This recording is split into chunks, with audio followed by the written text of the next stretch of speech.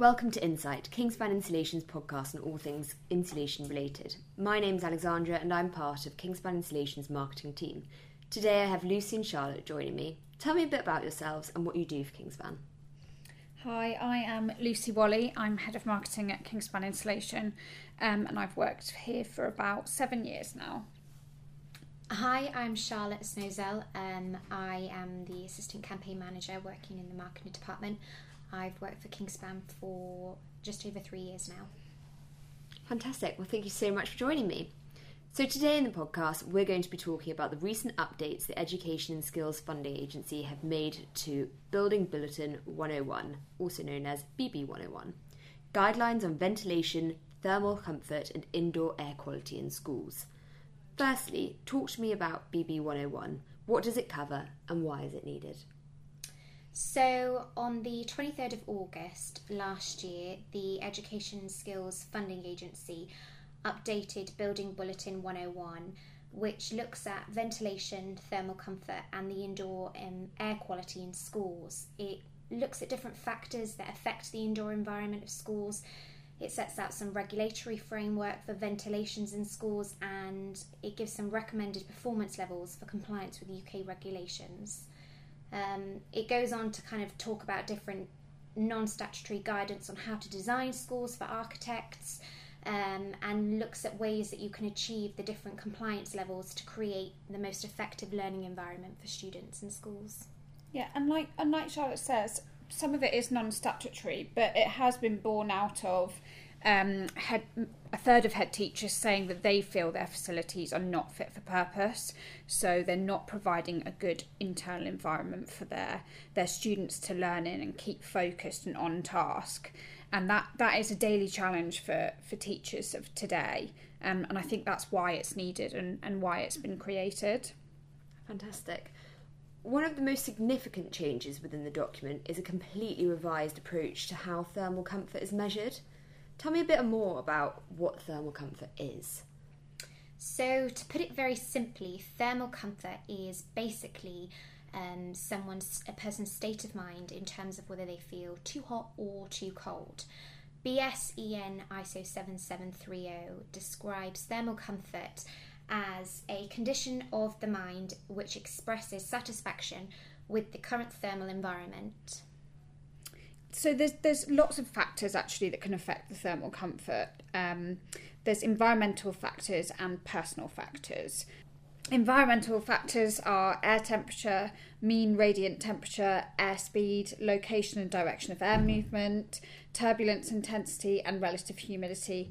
And then you've got personal factors that affect thermal comfort, which are physiological factors, psychological factors, clothing insulation level and metabolic rate as well. But there's lots of things that the architects can do to design thermal comfort into a building. So making it more thermally efficient is one of those things. And thinking about daylight inside the building and looking at overheating is another one of those. Positioning of the building also has an impact. And positioning of the building is something quite important in passive house, which we've discussed on a previous podcast. So yeah, there's lots to think about. No, absolutely. And so I suppose talk to me more about the actual impact thermal comfort has on health and performance of students. So there's lots of statistics out there that show that thermal comfort has an impact on the health and performance of schools. So there's lots of research that's been done. One of those is that temperatures in the range of 25 to 20 degrees showed improved students' performance in terms of speed by between 2 and 4% for every 1 degree reduction in temperature. And this was done. This piece of research was done by the Institute of Education, University College London. And the overall report that they did focused on thermal conditions and indoor air quality on health, comfort and cognitive performance of students. And there's also another report by Professor Peter Barrett at the University of Salford, which concluded that a well-designed classroom could boost pupils' performance by up to 16% over the course of a year.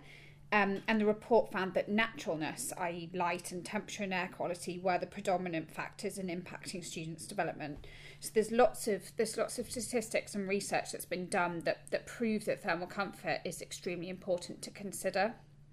So there's lots of research out there, lots of reports that support the idea that thermal comfort can have a massive impact on the health and performance of students.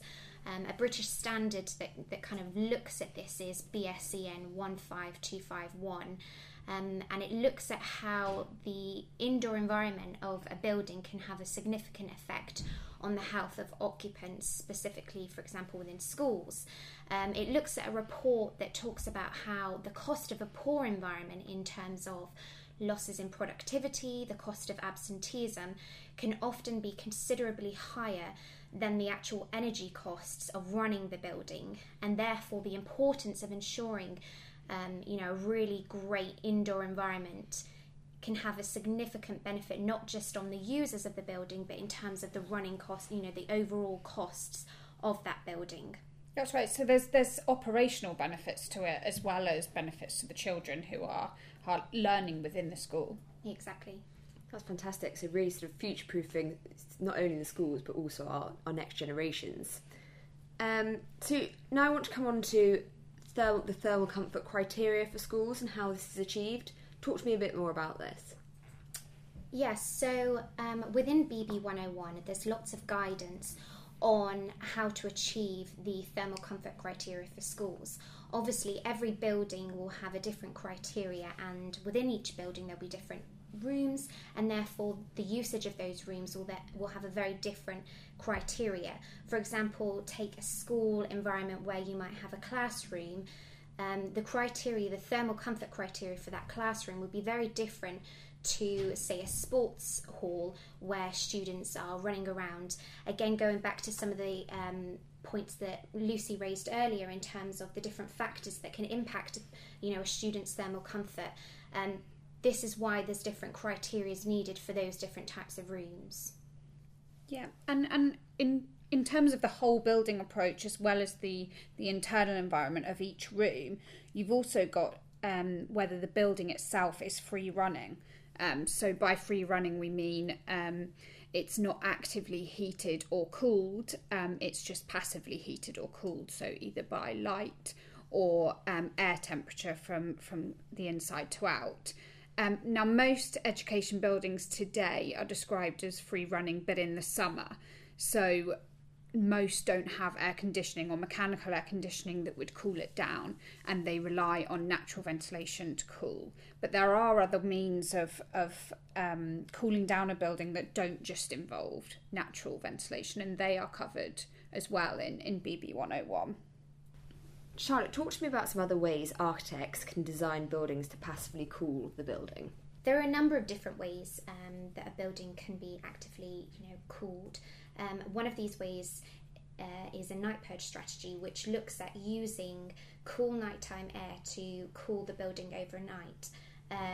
This typically kind of involves windows, vents, louvers, any kind of natural ventilation means to cool the building. Yeah, and I think that's especially that can especially be used for thermally massive building fabrics. So education buildings that are designed with lots of concrete, so potentially using a primarily concrete structure. And these structures also lend themselves to passive and active measures to cool the thermal mass. So passive measures used to maintain comfortable building temperatures are the basic design elements of a building, really. And they maximise the use of natural sources of heating and cooling and ventilation. So we're talking about mainly cooling at this point, due to most of education buildings being free running in summer. But there are passive ways to heat the building as well, which of course can reduce energy consumption. So example measures would include the use of insulation, air tightness, natural light, solar gain and natural ventilation. So we spoke earlier about positioning of the building having an effect on thermal comfort, but that can also be used for solar gain in managing the temperatures inside the building as well. Yeah, and as Lucy was saying about some of those passive measures, generally they create buildings which consume less energy However, most buildings, unless built with this specifically in mind, will generally include both active and passive measures to cool and heat the thermal mass of a building. But generally, the thermal efficiency of a building can be modelled through dynamic thermal modelling, which involves building a 3D computer model of a building, which I presume can be done through BIM. And this 3D simulation is consistent with the building's design and specification and looks at building orientation, insulation levels, air tightness, etc., all the things that we've discussed earlier on in the podcast. And the in-depth modelling can predict internal comfort conditions, identify the likelihood of overheating during summer months, establish likely heating demands, and maximise available light via daylight calculations. And one of the things that's actually really interesting with the overheating side of things is looking at insulation levels with hot water pipes, because if the internal pipework in a building isn't insulated correctly, those hot water pipes can lead to overheating in the summer months, which is something that's really important to consider when you're designing. Is there a way architects can use dynamic thermal modelling to future-proof education buildings? Yeah, absolutely. I mean, BB101 looks at this need for future-proofing teaching spaces and refers to it as the climate change adaptation. In order to future-proof an education building, it would require architects and specifiers to go over and above the U values listed within some of the building regulations.